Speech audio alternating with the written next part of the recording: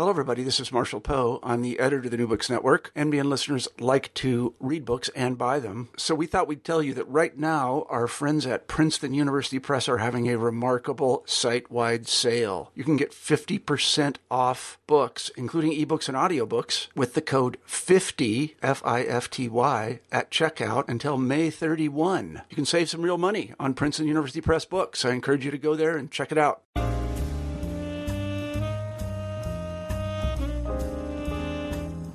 Hello, this is James Stansel, and welcome to the New Books Network, the African American Studies channel. Today I have the pleasure of speaking with the author of Speculative Blackness, The Future of Race in Science Fiction, Andre M. Carrington. And he's a professor of English at Drexel University in Philadelphia, and his book is published by the University of Minnesota Press. So I think you're going to enjoy this interview a lot. We're talking about science fiction and African Americans' place in it, and Afrofuturism. He does a really good job giving you a definition of Afrofuturism within this interview. And if you're familiar with Luke Cage or Uhura from Star Trek, or Black Lightning, or any of your black characters, or Kindred in science fiction, that's what we're going to be talking about today. The place of black people and African Americans in science fiction now, in the past, and in the future. All right? So pay attention, listen up, and enjoy. Speculative Blackness is the interview today. The author, Andre M. Carrington, and I'm your host, the New Books Network, the African American Studies channel, James Stansel. Enjoy. Hello, and welcome to the New Books Network. I'm your host, James Stansel, on the African American Studies channel. And today I have the great pleasure of talking to a professor from Drexel University, Dr. Andre M. Carrington. He's an assistant professor of English at Drexel University, and we're going to be talking today about his book, Speculative Blackness, The Future of Race in Science Fiction. How you doing, Andre? Doing well, thanks. Good. Sorry about that. I've been hearing the word Andre my entire life, but today, the first time I try to say it on a podcast, I end up tearing up the name. All right. And so, before we kind of get into the basics of your book here, Andre, I just want to tell you, you're writing on a topic that's near and dear to my heart. I've been a fan of science fiction and space and technology and comic books and all those kind of things my whole life. So when I saw you wrote this book, I definitely wanted to have you on the show. So thank you so much for your interest in this subject. Have you always been a fan of science fiction yourself? Yeah, I really have. I really came up knowing that there was, space travel was somewhere in our future. Right. That seeing people who looked like me someday in the future was a possibility, or at least should be. So the topic has always been close to my heart, and I've always been really entertained and inspired by it. Ah, good. Yes, same here. And, in today's world, there's so much more out there that we can be proud of and that we can see, in terms of black science fiction, or we're going to talk a lot about this term today, Afrofuturism, as well. But before we get into, like I said, the meat and the main things about your book, our audience would like to know about the people who write these books and the scholars who are behind them. So, Andre, can you tell us a little bit about yourself and, your academic history, your background, and what drew you specifically to this topic? Well, first off, I attended public school in suburban Maryland. I feel like that's important to say now that Betsy DeVos has her job. And while I did that, I was really interested in science, and I was motivated to really take it seriously and be excited about being good at it. Right. So when I went to college, I still had an enthusiasm for science as I discovered African American Studies, which ended up being my major. Right. And so for me, the sky was the limit in terms of sort of what I could do intellectually. And I always knew that there would be obstacles, but part of, doing African American Studies and being enthusiastic about learning was, developing this attitude that if you're enthusiastic about something and you do the work, right, you can celebrate it and you can share that enthusiasm with other people. So when I went to college, I cared a lot about things that I do now as a professor. Teaching, the works of Langston Hughes and a class on the Harlem Renaissance, Right. teaching the thought of W.E.B. Du Bois and Anna Julia Cooper in literature classes. And just that motivation to see myself and to see black folks throughout history as intellectuals is really part and parcel with, you know, how much I care for and want people to learn from science fiction and comics and superheroes. That these are all intellectual products to be excited about. Right. Absolutely, Andre. And, you know, in today's world and going into the future, people are really starting to see just that, you know, comics and superheroes and science fiction, all type of speculative works are things that are definitely, you know, in the academy and things that are intellectual and important. It's not just kid stuff. In fact, it's probably more people who are adults who are into these type of things now than kids. Would you agree? Or is it, you know? Oh, absolutely. Absolutely. I think something that motivated me to write the book was I had grown up reading comics, and while I was in college, I stopped in part because, right, I went away to college in the Midwest, and I was away from, like, you know, the comic store I would go to in high school, right? So that whole part of, like, my weekly ritual of going to pick up my books on Wednesday and what I was following stopped for a couple years. Then I went to New York for graduate school, and one of the first things I did there was find a new comic store. Anybody who knew me at the time would know that, like, after a couple of years in graduate school, I was away. The comic store I would go to then closed, and it was heartbreaking. The guy who worked there, who was usually there when I picked up my books, who was, like, super excited when I told him I was teaching comics in a class, like, he called me at home and was like, "Oh, the store is closed." And I was like, "How? No." It was a really important relationship. I can imagine, yeah. Yeah, and I realized, like, oh, you know, as an adult, right, and as a scholar, having something that was a diversion, but also a source of research, also material to teach from, and a way of being in touch with creativity, it's really integral to a lot of people's lives. I mean, so few Americans read books, right? But people who read comics really have a regular commitment to reading material that raises important questions for them, that shows them an art form that's really meaningful. So I really value being able to do that wherever I live and whatever I read. And I know that that's the case for a lot of people. Absolutely. And we're here with the author of Speculative Blackness, The Future of Race in Science Fiction. And this is a book published by the University of Minnesota Press, and the author is Andre M. Carrington. And he is a professor, an assistant professor of English at Drexel University. And Drexel is in Philadelphia, correct? That's right. Yeah, Drexel in Philadelphia. And we're here on the African American Studies channel of the New Books Network.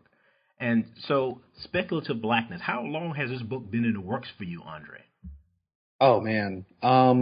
Like a lot of academic books, the first book that a professor in literature or in social sciences usually writes starts from their dissertation research. That's the case for me. So it started in, I want to say, like 2005 or 6, and came to fruition, you know, about 10 years later. Wow. You know, and that process of shaping it as, you know, proof of my scholarship, right? Proof of, you know, my ability to do the research to earn a doctorate was one phase. And a lot of people graduate from graduate school and say, oh, it's such a huge relief. And then the real work. The real work began. The work of actually making that into a book was a whole other phase, a whole different kind of work, and really took another 4 or 5 years to make something readable, to think about, you know, new questions that had come to mind since I had first started the research, and to research more things, right? To find out more things that I didn't know I would need to talk about. And so it's really, right, a good almost a third of my life at this point, right? Like half of life, I guess. And that's, I hope that's represented in the book, right? That it's this journey that I took that is a real part of what I've been thinking about for a long time. I think so, Andre. I mean, I really enjoyed the book, and, you know, we talked about this a little bit offline. You talk about some subjects and things that are maybe like milestone, which we'll get into, and maybe aren't as familiar to people who maybe are younger, but they're very important in terms of Black science fiction. Now, pretty much everybody knows Uhura from from Star Trek, the original series or now, but maybe some of the other things you talk about they may not be as familiar with. And so, I applaud you for your effort, your research, and the time that you took, and the love for the genre that's well evidenced in your writing. And so I appreciate that. And like I said, when I was a young person, and I don't know about you, these books weren't out there. Yeah. And so for young people, definitely, or people who are interested in science fiction and African Americans in science fiction, you definitely want to check out Andre's book. And the book is Speculative Blackness, the future of race science fiction, the future of race in science fiction, by the University of Minnesota Press. And before we get into the book a little bit more, Andre, is there anyone that you want to give a shout out to, or that you want to mention that was really influential to you as you went through the process of writing this book or becoming an academic scholar? Yeah. When I was in graduate school, my advisor, mentor, and became a friend was Jose Esteban Munoz. Oh, okay. He was a scholar of performance studies, really a pioneer in that field, and really somebody responsible for. So performance studies is a field of scholarship that deals with theater and performance art, but also sort of recognizes how we engage in performance as a part of our everyday life, right? And how so many different art forms can be considered as performance if you think of them in certain ways. And even politics, right? Politics involves a great deal of performance, not in the sense of like a put on, but really just like showing up, like staging and intervention. And Jose's work really shaped a whole generation of scholars. We are all finding each other now since he passed away a couple of years ago. Right. And his influence, I think, really made a lot of people like me see that as people of color, as queer people of color, as scholars of topics that are considered way out or outre or like too cool and trendy, right, to be scholarly. Right. He was someone who encouraged that and encouraged us to see what we do as valuable. And I can't talk about the book without really giving honor to his ability to motivate me and other people to do that kind of work. That's awesome, Andre, and I'm sure he's very proud of you right now. And he's always he's very proud of you right now, the work you've done, and the others that he helped shape, to become scholars. So thank you for mentioning him, and and his work and his influence on you. That's really awesome. And so the book is Speculative Blackness, the Future of Race in Science Fiction. And we're here on the New Books Network, the African American Studies channel, with author Andre M. Carrington. He is an assistant professor of English at Drexel University, and his book is published by the University of Minnesota Press. And so, Andre, let's kind of get into the book a little bit. The title, Speculative Blackness. Some people may not be familiar with that. Can you maybe explain a little what that means? Sure. So speculative fiction is kind of an umbrella under which you can think of science fiction and fantasy and horror and those genres and the themes they deal with under kind of the same banner of speculative fiction, right, because they're kinds of fiction that deal with things that either can't happen, right, that are just straight up impossible according to science, or things that we can't say happened, right, things that are part of a counterfactual history, right, or like a possible future that hasn't come yet or might never come, and also a different perspective, a different way of thinking about what is possible scientifically, politically, historically. Right. So speculative is a good adjective for all of those things that we find in horror movies and superhero comics and science fiction novels.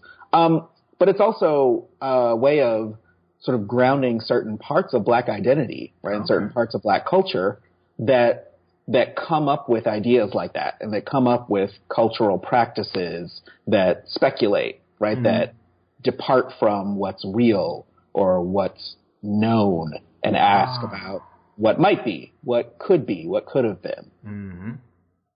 Awesome, yeah. So speculative Blackness, right? And so on your book cover, you know, I see it looks like maybe a automaton or kind of a robot or android man. And yeah. Can you explain that and the significance to the audience? Oh, totally. I had, first of all, I mean, part of that discovery is a testament to the publisher, to the press, for finding that image.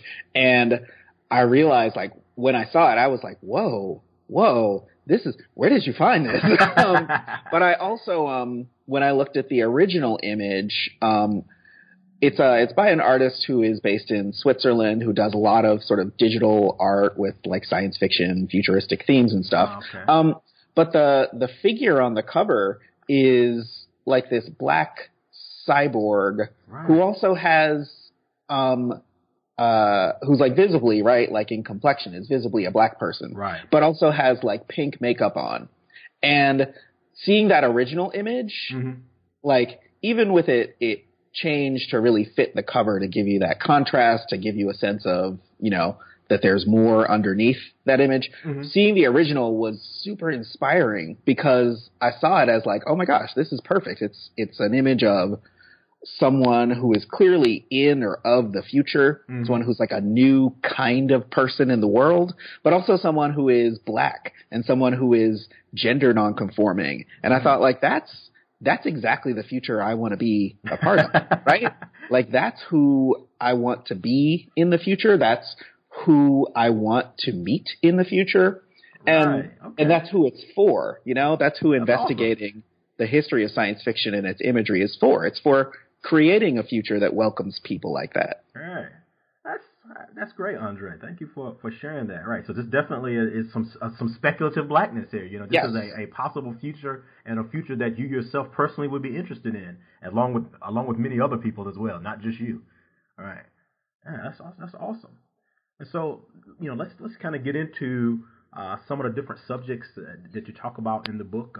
We can start anywhere that you like. If you have some specific things that you think the audience should pay attention to, or that you'd like to discuss.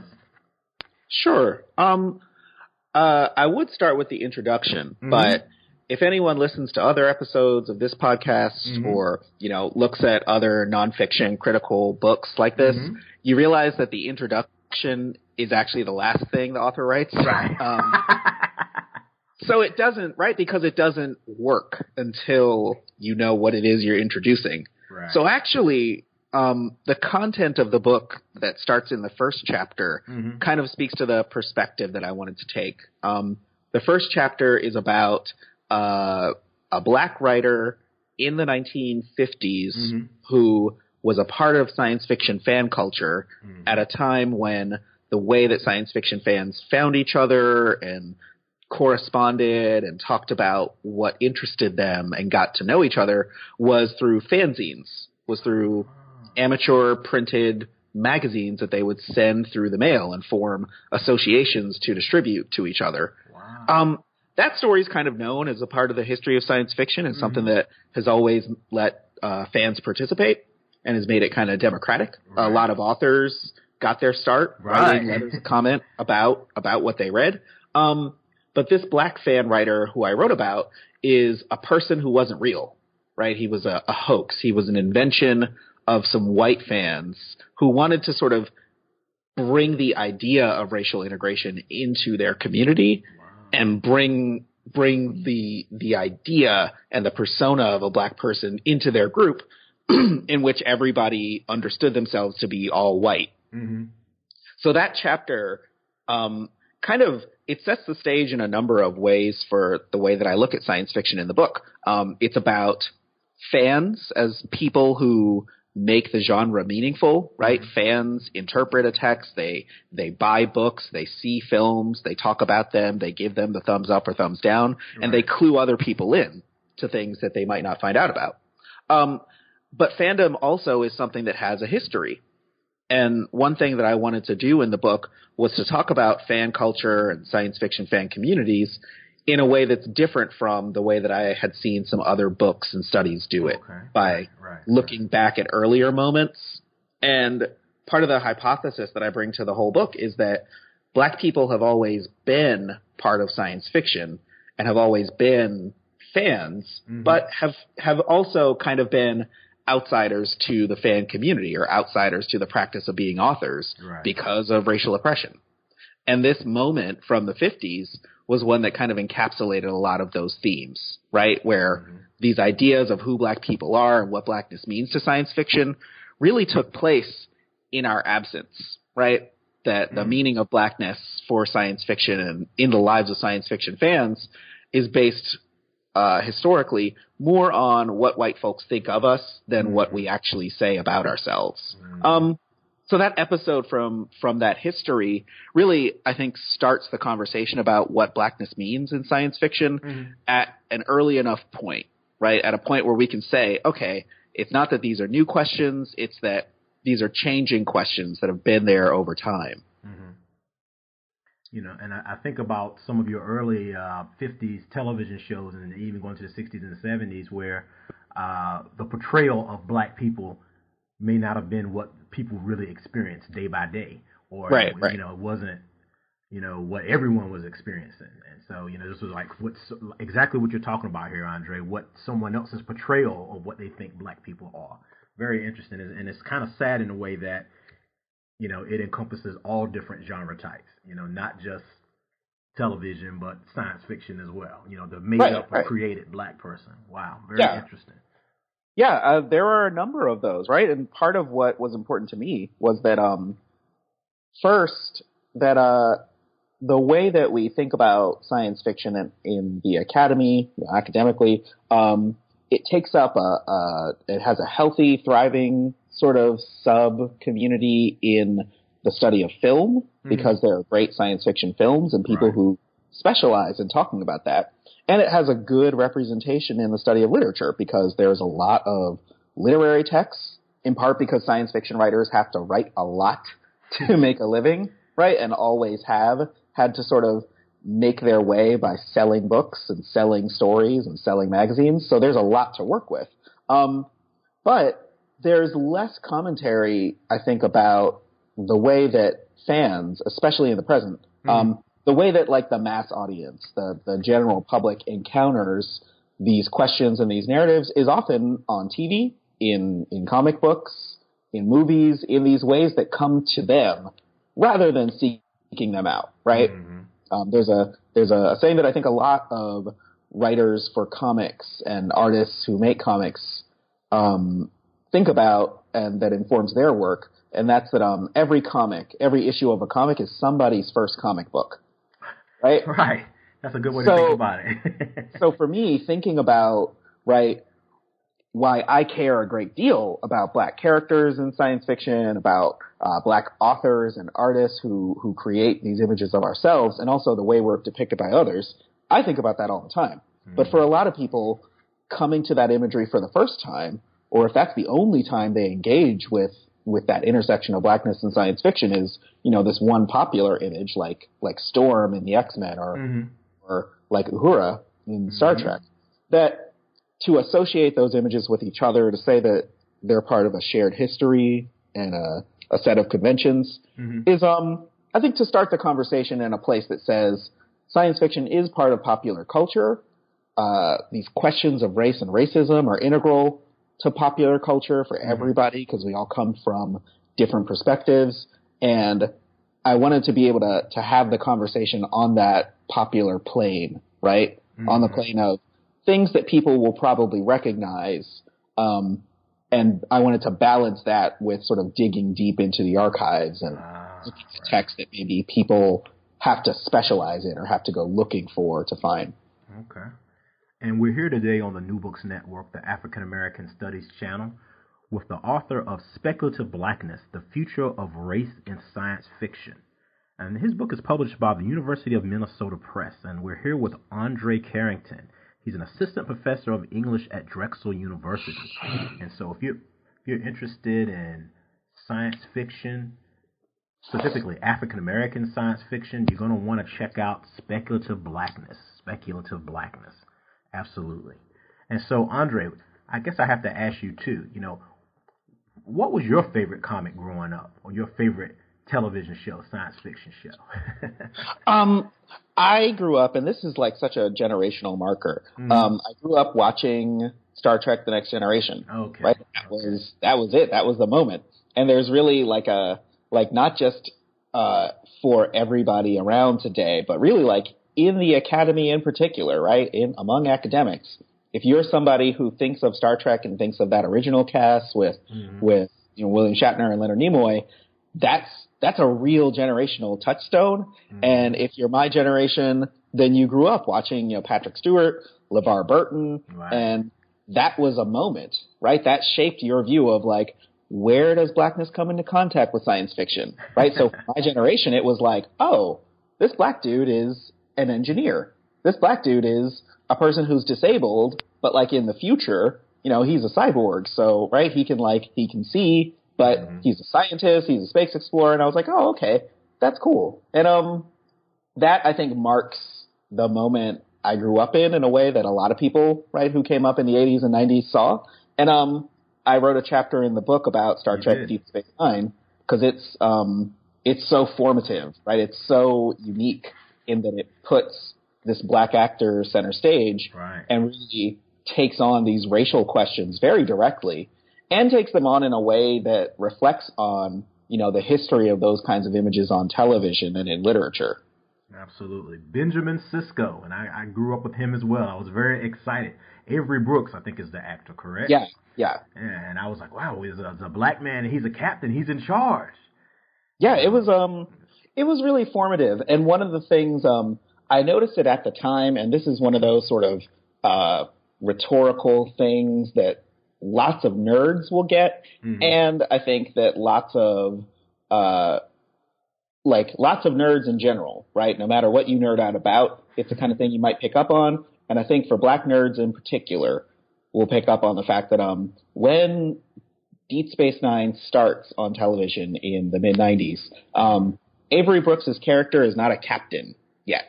He's a commander, right? So he's like not quite as advanced, not quite as in charge as these lead characters in the shows we've seen before. Right. And that's the kind of detail that's like a nerdy thing to home in on, but it's exactly the kind of that's the attitude that people bring to science fiction, especially like if you're talking about, series of novels that have been around since the 1970s, or you're talking about TV shows that have been on for 30 years. People have taken like a scholarly interest in them. Oh, yes. Absolutely. And so to pick up on that kind of thing, or to pick up on the fact that, oh, this is a black person who thinks of himself as black in the future, and we haven't really heard that talked about explicitly, right? Or to pick up on the idea that, oh, these aliens on a planet that was colonized talk about colonialism as like, oh, that we know what colonialism is. It's a real historical thing. So that particular moment in the 90s on television was compelling for me because it raised questions directly. And looking at that moment as a touchstone speaks to, I think, both the scholarly interest and the nerd, the fan interest that's already present, and says, race and racism are central to both those things. Yes. Absolutely. And so the show, for those of the younger of us who are listening, the show is Deep Space Nine.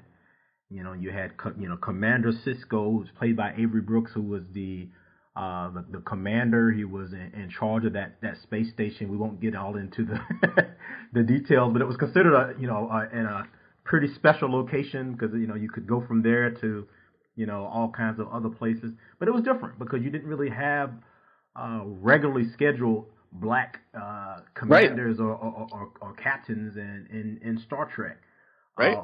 But from that time you started having women, and you started having other captains, and other officers, like you mentioned, Geordi LaForge on your favorite show, the Next Generation, And going way back, which was the subject of your second chapter, Lieutenant Uhura, going way back to the 60s as a communications officer. So we were there in different ways. Right. And that I think is it's an encouraging thing to be able to say as a scholar. Mm-hmm. I think for a lot of people, like starting a conversation is exciting as a scholar, but for me, it's humbling and it's encouraging to be able to pick up a conversation that's been going on and to say it's important, right? So I read Nichelle Nichols' memoir, which is titled Beyond Uhura, and most of the original Star Trek cast have written memoirs. William Shatner has written several. Leonard Nimoy wrote several. Nimoy wrote one called I Am Not Spock. I remember that. Another one called I Am Spock, which is great, right? But in all their memoirs, right, they talk about their careers as actors. They talk about what brought them to acting, what role science has played in their life, because science has been such a part of science fiction.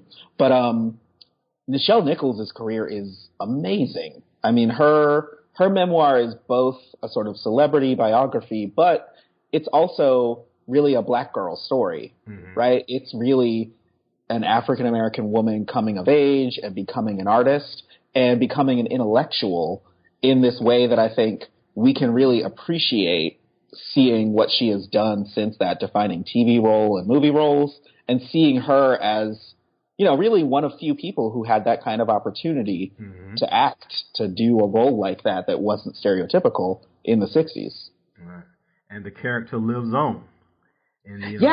Yeah, she lives on in a way that I think we can be really proud of now, right? Because she was not a character who had a whole lot of lines, right? That's really important. She had screen time because you had to see her on the set, but she didn't say as much and she didn't do as much. The fact that her career has endured, though, the fact that she parlayed that screen role into more screen roles, into expanding her role in the show and in the films over many years, and that she has acted for so many years and done so many different types of roles since then, but can still look at that character and appreciate it. That's something I hope every black woman actor can do today. I hope that they can follow her example. And I just hope that seeing what she has been able to do informs how many people can live artistic careers. Right. And I was thinking of just the current version of the character, too, played by, I think the actress is Zoe Saldana. Yeah. And, in this new series of movies, the character is much more integrally, a part of the story. Even having being a love interest for Spock, even. Yeah. I think that's fantastic, right? It's a really good evolution of the role, and it answers a question that's really... right, it's a question that's right there, right? Which is, which could be answered a lot of different ways, right? There are a few moments in the original Star Trek series where we see Uhura in a potential romantic situation, but not many. But then the way that you make a blockbuster action movie today, which is what the J.J. Abrams Star Trek movies are, is that you have to put some romantic plot somewhere. And for some reason, right, if you have a lead actress, that has to be right what she's there for. But at least they answer the question, right? And if they answered it by saying, oh, she's asexual, she doesn't want a relationship, she doesn't want romance, or she doesn't want sex, that would be cool. And if they answered it saying like, oh, she's interested in women and there wasn't a woman interested in her in that version of the story, that'd be cool too. But if they answer it and say like, oh, well, she's interested in this alien dude, and like they make that work, right? He is very different in terms of his sexuality from other people, but like that is a really interesting, fascinating kind of couple to depict, and it's a cool thing to do for an action movie. I think it works out well. And it shows that love takes many different forms, and you can't really control, what happens, you just kind of love who you love, and so on and so forth.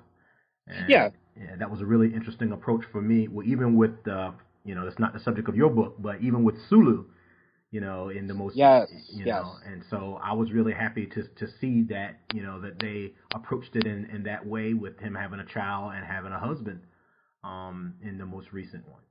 And yeah. I mean, I just think that one of the benefits of how ardent and how passionate science fiction fans are about the narratives that are meaningful to us is that you can keep making the argument for what makes a story compelling, and you can make it in many different ways. And I really actually like when we get, multiple contradictory, inconsistent versions of these stories over many years, because it gives you an entry point, and it gives you a point to pick up on that might be exactly what you want from it. Yeah, what you potentially could be interested in, or what could be speaking to you from your own life experiences. Yeah. Absolutely. And I'm here with the author of Speculative Blackness, The Future of Race in Science Fiction.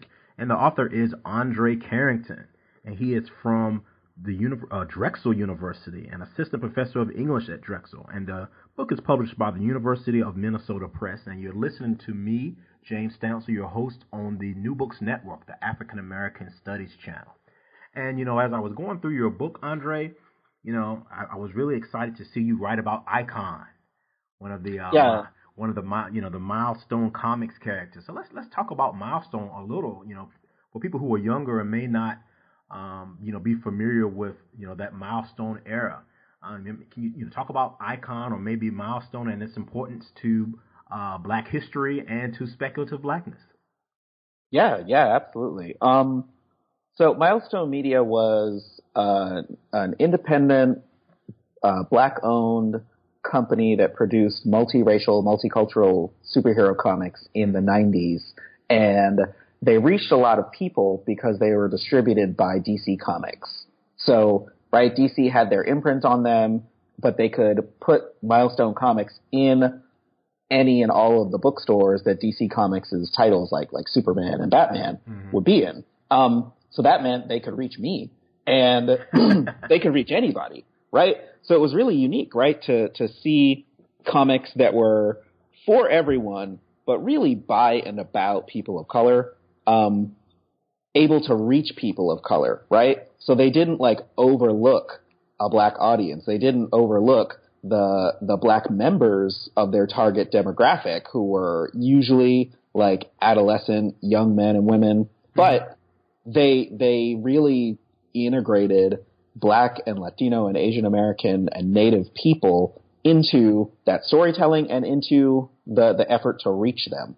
So economically and structurally, there are all these fascinating things about that business model, about what it achieved while it was going, and about just telling superhero stories, right? Showing, teams and gangs and villains and conspiracies and all the good stuff you see in superhero stories, in this environment where people looked like and had lives that were like lots of the people who were already reading comics, right? But didn't quite see their perspective on the story told, right? Or didn't quite see what their superhero origin story would be told, right?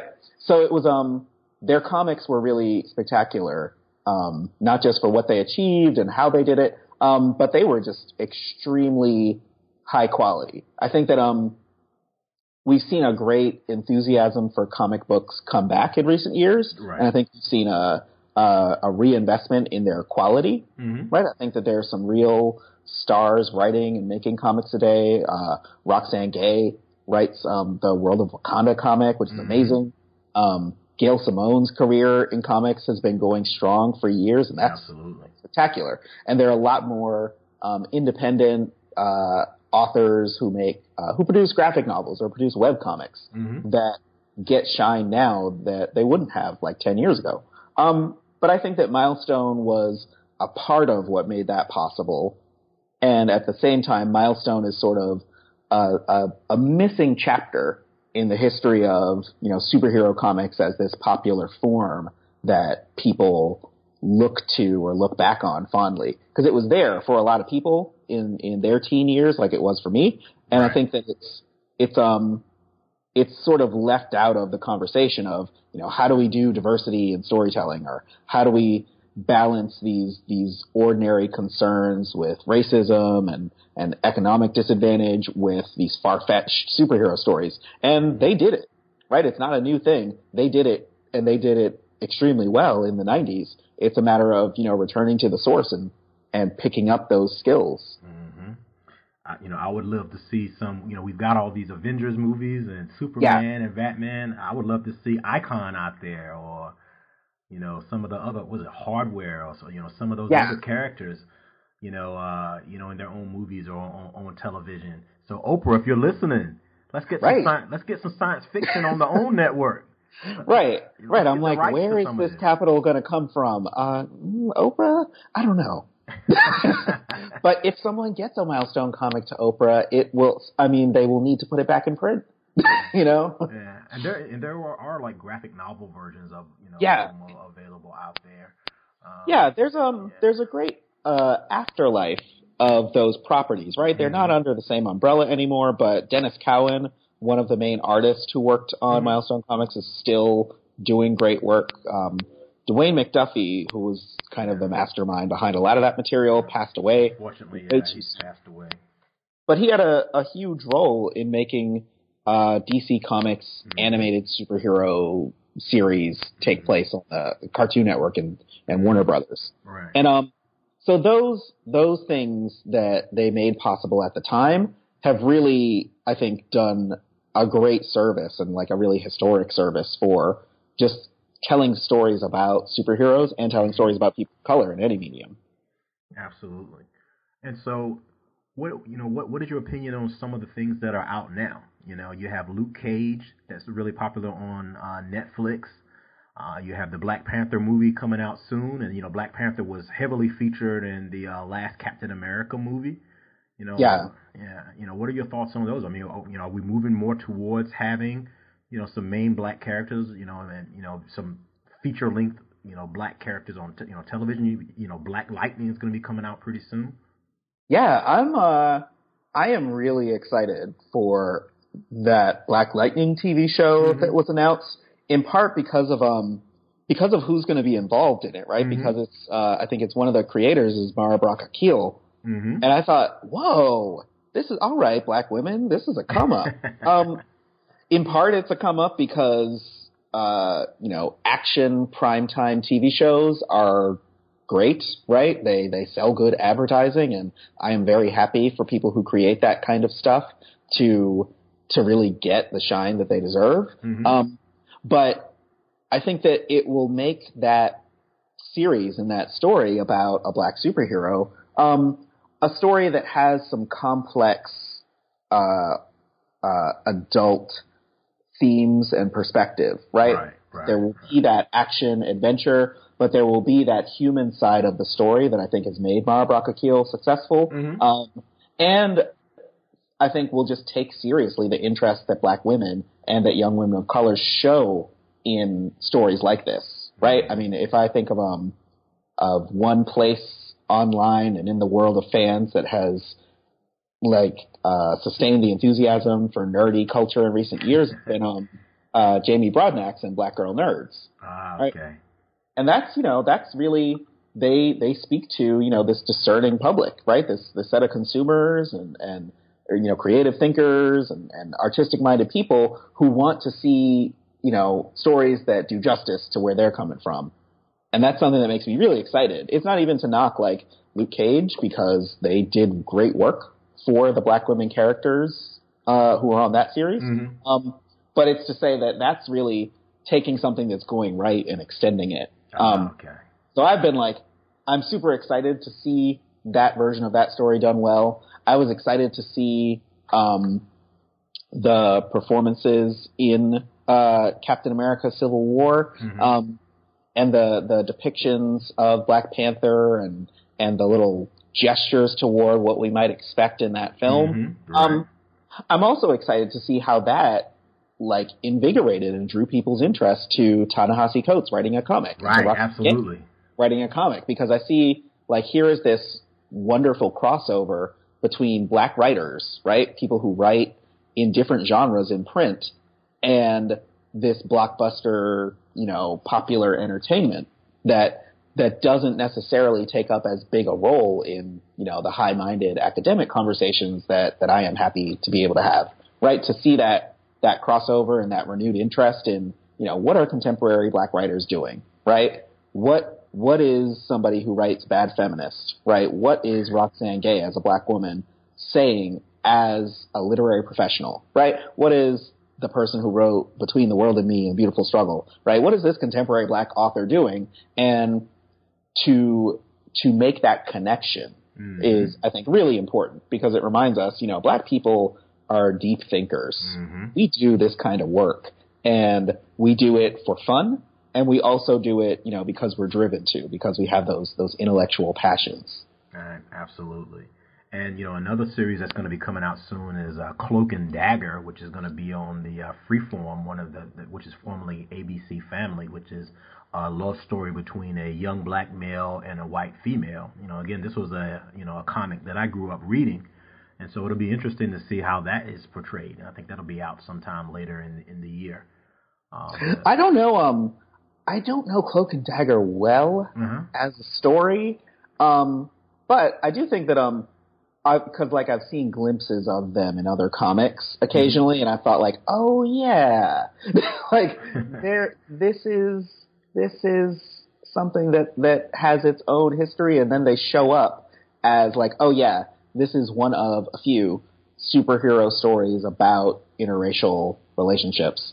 But that's most of what I know about them. So I'm really going to have to look to the TV version to get any sense of them beyond that, right? To get any sense of how exactly does the superhero, the science fiction element of that work? Because I've really never known the reputation of them outside of, oh yeah, this is dealing with this serious relationship issue. Well, don't worry, Andre. I'll get you up to speed after the interview. Thank you. I'll point you to one of my articles I wrote about it, and excellent. And then I'll get you up to speed. We could talk about that offline. But that should be an interesting show, and the interracial aspect, like you said, I think will be really interesting to see, because the Freeform is something that's is geared towards children or younger audience. Oh, that's interesting. Yeah, so it'll be interesting to see. And the director of, if you remember the movie Love and Basketball. Oh yeah. And she's done a couple of other. She's movies. Tremendous. Yeah. Well, she is directing the pilot episode. Oh, excellent. All right, and so so that tells you there's going to be some love and some some kind of heavy romantic tension or whatever the case may be. And so interesting. Yeah. So that's certainly some speculative Blackness when we think about what you're going to get with Cloak and Dagger. Yeah. Just thinking about Gina Prince Bythewood, the director. She made Beyond the Lights. That's it. Which I think is another film. It's somebody else's job to have that discussion with you, and maybe on the same channel, maybe on another. But it's another. It's not. This is an argument that I think is fun to have, right? Afrofuturism is in part, right, telling any kind of story of Blackness, any future for us, any perspective on us that isn't, that isn't sort of held back, but is moving forward, is expansive, is mindful. And Beyond the Lights was because of its complexity, because of the quality of the imagery and the performances in it, it was just, it's a really good love story, and it's also a really inspiring everyday sort of story for Black people. But Gina Prince Bythewood doing that, I think, okay, if she wants to be an Afrofuturist, if we want to say Afrofuturism is what she has done with stories that aren't even science fiction, I'm here for it.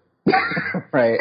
And so, we're going to see what she does. We're going to see what she does with this Cloak and Dagger, because that definitely is going to put her fully into that Astrofuturism camp. Right. And so when we talk about speculative Blackness, which is your book title, but also Astrofuturism, thank you for Afrofuturism. Thank you for explaining that to the audiences, because that's really what we're talking about. Black people in the future ideals, things that we can do. And when I was younger, Andre, we used to always joke, are there going to be Black people in the future? Because you look at these shows on television, there were no Black people, or there was one. Right. So what happened to us? Did they get rid of us all? Yeah, and that's wild, isn't it? I mean, the part of what I critique and what I try to diagnose in the book is really just kind of a failure of imagination, right? That says we can't think in sophisticated ways about the future and also think in sophisticated ways about race and racism. And I think like that's, you know, black writers can do that. Many authors of color can do that. And some white writers can do that. And that proves that it's not that it can't be done, right? So to the extent that it's not done, to the extent that we look to the future and see it is wonderful, it's tremendous that Lieutenant Uhura is there. That should mean, oh, it makes all the sense in the world that in 1960 and in 1860, right, people should know black people are intelligent and free and gifted and unique, right? But it always takes some critique and some struggle just to make that known, right? Just to expand people's imagination. Absolutely. To receive that message and to work with it. So we're there. We're everywhere. We're in the future. Yeah. We're in the past. You know, as African Americans, we are there. And so the book is Speculative Blackness: The Future of Race in Science Fiction. And I think the future is bright of race and science fiction. I don't know about you, Andre. What do you think? Actually, that has been a question that comes up sometimes. Of whether Afrofuturists are sort of in a camp or among thinkers who predict or who look forward to a good or a better future. Right. Sometimes it is that, and sometimes, particularly in the fiction of Octavia Butler, in the fiction of Samuel Delany, in some of the fiction of Jewel Gomez. And some of the fiction of Nnedi Okorafor, right? I could go on. Black people who tell science fiction stories often think of the future, and it seems pessimistic, but there are still many of the same problems we have today, right? And that's not to say that, oh, black people are actually pessimistic. And it's also not to say that that black people don't think things will ever change. But I think something in the work of those writers I mentioned in particular, there's a way of thinking about the future and being optimistic in some respects, right? Thinking that we will still be here and we'll be able to thrive. And if there are continued struggles, we'll be able to continue them and triumph in certain ways. But there's also a kind of responsibility that some of those authors take up that says, well, we're not going to portray the future instead of thinking about the problems of the present, right? We're going to portray it and think maybe we'll come up with some ways of solving some of the problems of the present, but we won't stop thinking about them, right? We won't take environmental degradation off the table. We won't take racism off the table. We won't take patriarchy off the table. We might show some options for getting through them, and we might show some possibilities for continuing and succeeding in some of the struggles we have today. And that I think means, looking at enough science fiction by black thinkers, allows you to be optimistic if you want to be, and allows you to not be pessimistic if you want to be. And I think that's encouraging. Absolutely. Absolutely encouraging. So that's definitely something to think about for the future. Just like in the present and the past, it's not perfect. No, it never was. It never was, and unfortunately, it probably never will be. So, we just do the best we can with what we have. And that's what they're going to be doing in the future, Cisco and Uhura and everybody else, right? Yeah. This is really, I'm reading some of, I just read Binti by Nnedi Okorafor, and it's tremendous. And there's a sequel, but I'm a little bit mad that there's like a third sequel, so I'm already behind. So I'm trying to catch up with it now, but when I read stories like that and I think, oh man, it's a whole other level. The perspective that is like planetary and really grounded and really in depth that some writers working today have. I think that is exactly how we will make it. We'll make it in the future because we can do this now. Well said. And we talked a little bit earlier, and I just want to mention this on the air. We talked about this future project that's going to be coming with Aaron Magruder and Will Packer, which is going to be on Amazon, right? And it's going to be similar to it's a counterfactual history, alternate history show, and it's kind of shrouded in mystery, but it's supposed to kind of be similar or take a cue from The Man in High Castle, which is kind of an alternate history about what if Germany would have won World War II. Yeah. So, so that's definitely going to be something we should look out for, Andre, in terms of, black science fiction. What is it going to be about? Black people in the future, black people in the past? I don't know. It'll be interesting to see, right? Yeah. I was thinking when you raised the possibility of what we'll see in that project, I was thinking two things. I was thinking, one, if Aaron Magruder is involved, it's going to make people mad and it's going to make people laugh. Right? It'll at be, the same time. Yeah, and I'm like, I'm excited. I'm here for it. Right? It'll be funny, but sometimes it'll be funny because it's true and that'll make you mad. But I also thought, it sounds like this counterfactual history thing, this what if storytelling. It made me think of the mockumentary Confederate States of America. Right, CSA. Right. And that when I heard about that, I don't know if this is going to be good. Right, years ago when it was out. When I saw it, it was on video. But I thought, I don't know that I want to see that because I didn't know like what the format would be. I sort of knew it was going to be a mockumentary, but I looked it up and found out, okay, the writer and director was black. That's interesting because I thought I didn't know that we would be that interested in telling that kind of story. But when I saw it, I realized like, there is really like there's a comic perspective in that that's so dark and it's dark and it's grim, but it's really smart. It's really funny. And I think that's somebody who was a student of Black history. That's somebody who has been paying attention, right, to what the Confederacy meant to Black people, right, and what its history in the present means to Black people. And so that way of flipping the script of telling that what if story that people attentive to Black history tell, that's an exciting thing. So I think I'm glad it will be funny. So I'm looking forward to it if it promises some of that. Right, and so and the movie that Andre's talking about is CSA. I think is Confederate States of America. And it's a kind of an alternate history about what if if the Confederate States of America existed into today's world. Yeah. And so and I was also thinking maybe this Magruder Packer project could be Ben H. Winters' Underground Airlines, which is about 4 states. This is a recent book that came out. It's a novel about 4 states, that still have slavery up until the present day, and what kind of would happen with that. And then there's also some other kind of what if things that could potentially be the subject of a Magruder Packer collaboration. But I guess we'll have to just wait and see. Yeah. I'm excited by how much, and it's not even that it is that much, but just how much more attention to, what Black folks have said and thought about American history we see in some of these narratives today. And that's encouraging, right? It validates my sense that Black history is American history, right?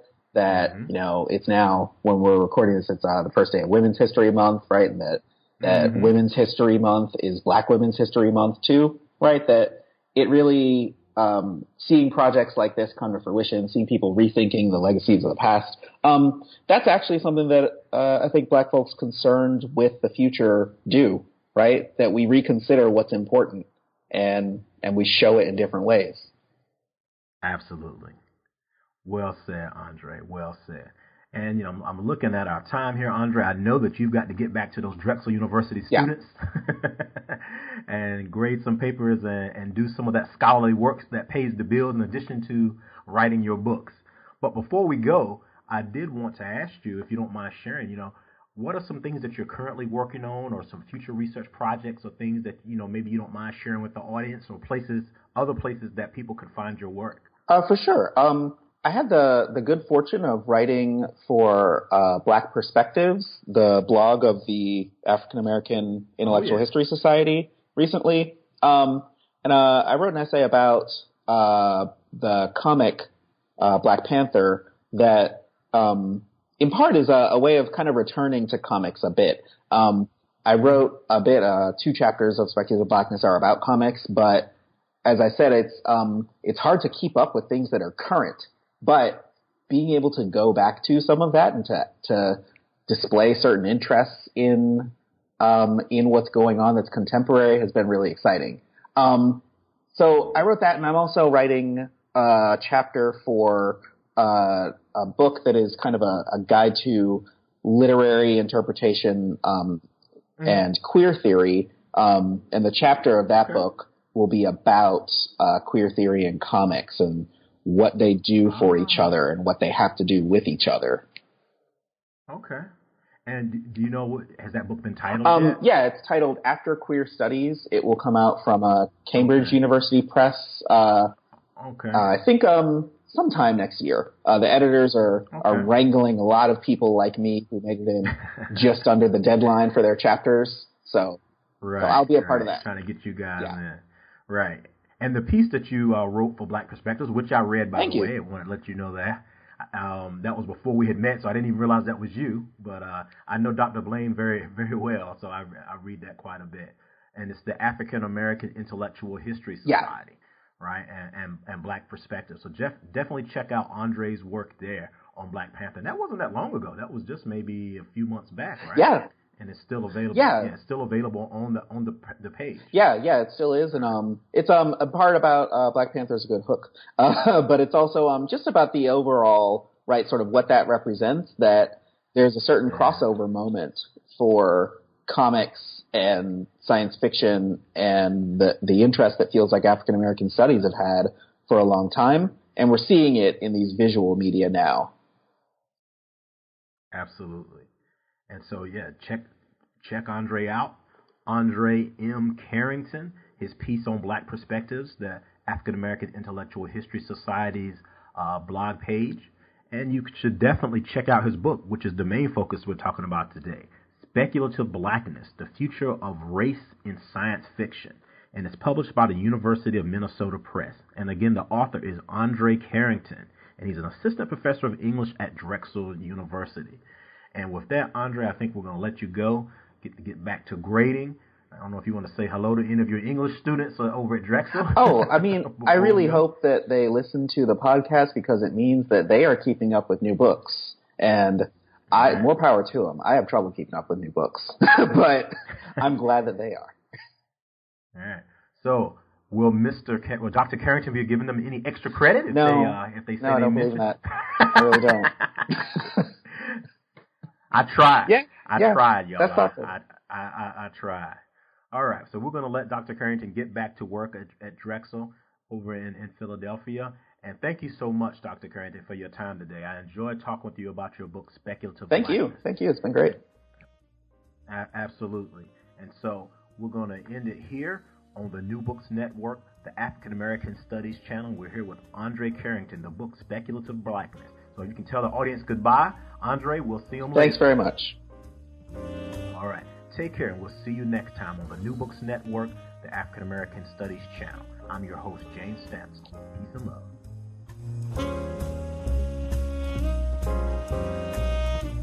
All right, we're back. This is your host, James Stansel of the New Books Network, African American Studies channel. I just finished an interview up with Andre M. Carrington about his book, Speculative Blackness, The Future of Race in Science Fiction. It's published by the University of Minnesota Press. And if you're in Philadelphia, go by and check Andre out. He is an assistant professor of English at Drexel University. I hope you enjoyed the interview. Black science fiction is becoming something that you see more and more now. And he does a great job, like I said earlier, of kind of going into the history and talking about some specific aspects and elements in his book. So definitely check his book out. And if you're interested in black science fiction, Andre told me to let you know, hey, email him. Look for him on Twitter or on Facebook. He would love to hear from you. He is definitely a fan of science fiction in general and black science fiction in particular. So I hope you enjoyed that interview, and we will see you next time and hear you next time on the New Books Network, the African American Studies channel. And I'm your host, James Stansel. Take care, peace, and love.